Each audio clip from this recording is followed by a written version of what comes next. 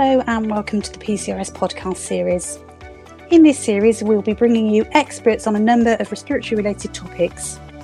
The podcast has been produced to update you and to give you food for thought about how you deliver your respiratory services.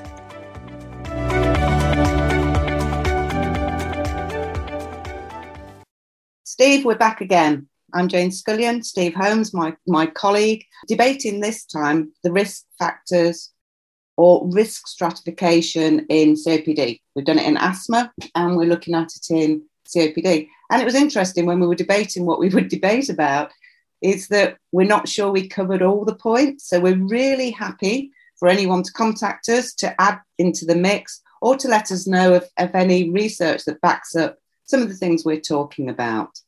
So pick out your first one, Steve. Pick out the first thing that might make you think somebody with COPD is at risk.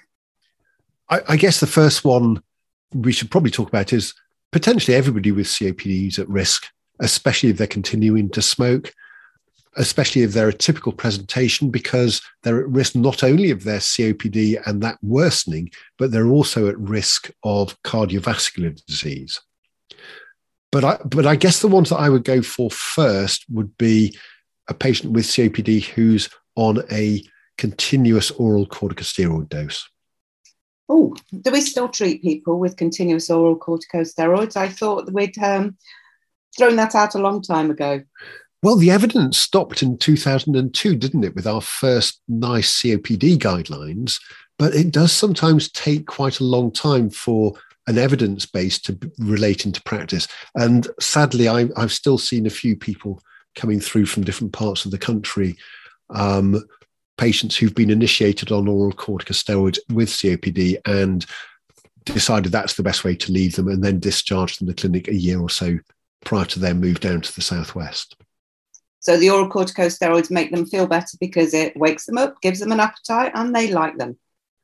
Yes. And they get cataracts and diabetes and their bones crumble. And so there are a few disadvantages, but yes, I think we're all very much aware of that. So they should be an easy group to identify. Again, just remembering the fact that some people are on oral corticosteroids for other reasons. Yeah, so that comorbidity that might coexist with the COPD. So that's the continuous ones. And how about the rescue packs, the use of oral corticosteroids for exacerbations? What figure are we going for? Well, I think the gold guidance sort of says one admission or two moderate exacerbations, moderate effectively meaning the patient had oral corticosteroids rather than required to go into hospital. I don't think that's quite as scientific as it sounds, because a lot of people are admitted to hospital and don't get any treatment that only a hospital can provide. And a lot of patients manage their COPD at home. So it's a sort of debatable area. But again, I would be thinking anybody having an exacerbation should be considered high risk because they're more at risk of having another exacerbation and potentially a hospital admission and should warrant review. And we've seen that in the evidence, haven't we? That, the first admission, the first exacerbation leads to admission, maybe the next one's spaced out a bit, but they get closer and closer in terms of more admissions predicts more admissions. And how do we make a difference there? I guess it's all right stratifying, saying, well, these people are more at risk, but can we make a difference to those patients? So I think it goes back to the basics, that we've got the treatment right for that person, but also the supportive ones. So, you mentioned, if somebody still smokes, they're more at risk of exacerbating. So we really have to address smoking cessation. We need to know about things like, the supportive therapies, about long-term oxygen therapy. Again, that would suggest that the disease is more severe. And that fits with what we know about the level of obstruction that people have. Although conversely, I've seen people very, very disabled with very mild obstruction and people who are not disabled at all, but have, really quite severe obstruction when you're looking at spirometry. And I remember hearing John Hurst talk about triple therapy, which fits in very well with the IMPRESS pyramid, where at the bottom of that pyramid, we had the triple therapy of flu vaccination, pulmonary rehabilitation, and smoking cessation. So it would seem to suggest that if people are moving, if people aren't smoking, they're doing better. Where's the evidence for the flu vaccination on admissions? The flu vaccinations, I think, is a tricky one. We certainly know it is beneficial, but flu vaccination has less impact on people who are older because their immune system isn't quite as responsive. It has less impact on people with other morbidities. So people with several comorbidities who are old don't get as much coverage as a 25 or 30-year-old getting a flu vaccination without any comorbidities. However, it's still protecting somewhere between 30 and 60% of the severe infections, and may well make, like we think about with COVID vaccinations, may well make any disease they do catch less severe. Okay, so in asthma, we had a sort of cut-off of 12 inhalers. We'd start looking at short-acting beta agonist use. People with COPD tend to use a little bit more because we tend to be more lenient. Does lots of short-acting beta agonists predict that somebody's at more risk? I don't know. I'd love to see the evidence for that. I have to confess, since I changed my practice to say that if I see somebody with COPD, I bronchodilate initially with long-acting bronchodilators rather than a short-acting bronchodilator. When I review them and then give them the short-acting reliever, they tend to say, well, it's rubbish. It doesn't make anywhere near as much difference as the long-acting LABA-LAMA combination that NICE suggest, and that seems to widen up their airways more. So a lot of people, I think, being encouraged to exercise more and being bronchodilated, tend not to use a lot of SABA. Yeah, so it's about the right therapy. And I think it goes back to that, some is habitual use because people have always used it and we've always encouraged it. But even the short-acting beta agonists are not benign, are they? They can make you tachycardic, can make you more anxious and muscle problems. So I think it shows that we either need to be thinking, are they on the optimal treatment and giving them that, in which case it should reduce the use of short-acting beta agonists. So it's a pointer, isn't it, rather than a set in stone. And although I've seen the evidence of short-acting beta agonist hyper-responsiveness in about 17 or 18 trials in asthma, I haven't seen that hyper-responsiveness being demonstrated so well in a COPD population. And again, if someone is aware of that, it'd be great to see a systematic review of trials of SABA use and hyper-responsiveness in that environment. Yep. So that's a useful thing. So waiting for you all out there, you researchers and scientists, to let us know the answer. That's what they're there for, to help clinicians, apparently. so lots of new challenges there. I guess probably a lot of those continuous oral steroids being admitted, oral corticosteroids, and people on long-term oxygen, I can easily identify, and in relatively small numbers, on the computer system. So I can prioritize those quite easily in a primary care setting. What I think gets harder is, and I can probably do that with SABAs, what gets harder is when I try to evaluate the level of dyspnea and, as you mentioned earlier, obstruction, and prioritize those people at a systems level. I can do it on a review, but perhaps not so easily by a computer. And we're quite dependent on computers to give us the answers, aren't we? And it's a computer age. I guess the other thing that is or does put people at risk is having comorbidities.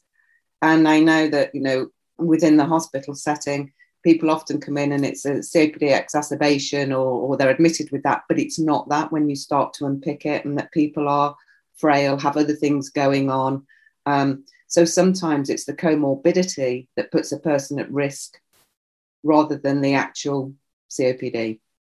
And I think over the last 3 to 5 years, I've become much more interested in getting CT scans on people with COPD who are exacerbating frequently. And quite a few of those do have elements of significant bronchiectasis in association with their COPD. So I think we do have to think about respiratory comorbidities, but also I don't think we do well as a respiratory community and as a nation in managing people with COPD's cardiovascular risk. No, and that's, as you've always said, people with COPD die of cardiovascular problems as much as they do as COPD, if not more. What about smokers? What can we do about people who continue to smoke with COPD? It's very difficult. So I think everyone has a trigger point where you have an opportunity at that brief intervention to make an impact on people. I think what we know is that, in smokers, the treatments are probably less effective that we're giving them anyway, and their response to oral corticosteroids for exacerbations is less. But it's a difficult one because COPD just doesn't make you breathless. It can also make you fairly anxious and miserable and restrict your life. And for a lot of people, the excuse is the only thing they've got is smoking. Yeah. And we've got to do something about that still. And I guess perhaps if we thought about it, and I can hear some of my physio colleagues coming and saying, you haven't said much about pulmonary rehabilitation. Do you think that high risk people with COPD are people who haven't undertaken pulmonary rehab, or is that more to do with their personality? I think, and hats off to all those providing pulmonary rehab, brilliant. I think that reduced exercise capacity is probably a good indicator that somebody's at risk, because people are sitting around more. They're more at risk of things like PE, and we know we find PE in quite a few people admitted with a COPD exacerbation. Interesting, the bit of research I always liked was the bit where you could tell if somebody was going to admit to hospital because their fridge was empty, so they'd eaten all the consumables that would go off during their admission. So planned admission, due to lots of reasons, also drives the population. And for some of the people that we see that come in on a more regular basis, you have to think, what else is going on? Because if hospital is a nicer place for them to be than in their own home, then we have to think about, the social side of everything, the support services that are going on. Because for some people, hospital is warm, you get fed, there's people to talk to and everything else. So I think drivers of hospital admissions or people at risk go far beyond the actual disease process. I think you're right there, and it's an interesting area to sort of think through for future research. I think some of the terms we use, thank goodness you managed to get into hospital today. We're always here if you need us. It gives them a message that they wish that they can go back to if they need to. And I was interested in your comment about the fridge. A lot of people that I see as they're more vulnerable now don't particularly use their fridge, but are very experienced with their freezer, where they get out their ready meal in a freezer to put into the microwave, or someone does for them. But it's a sad indictment of society, where people are going into an environment that may well have other infections that leave them more at risk because we aren't able to support them adequately in the community with community teams of nurses, social services and carers in that sort of environment if they don't have family. And don't forget the physios and OTs. I wouldn't do that. No, I wouldn't dare do that. Otherwise, I'm sure someone would pick on me. Anything else we need to add into the risk stratification, Steve? I can't think of anything specifically at the moment. I think probably we could be thinking about mental health if they've got significant depression or anxiety as leaving them more at risk. But again, it does go back to that being more holistic and targeting those who have been admitted because they're more likely to be readmitted, and working with them effectively to try to empower them. So what we're trying to do is act now and make sure that the impact and the support we have with people in the present reduces future risk. I think that's a very fair comment, Jane. Thank you very much. And thank you. Thank you for listening. Please remember to subscribe for future podcasts. Goodbye.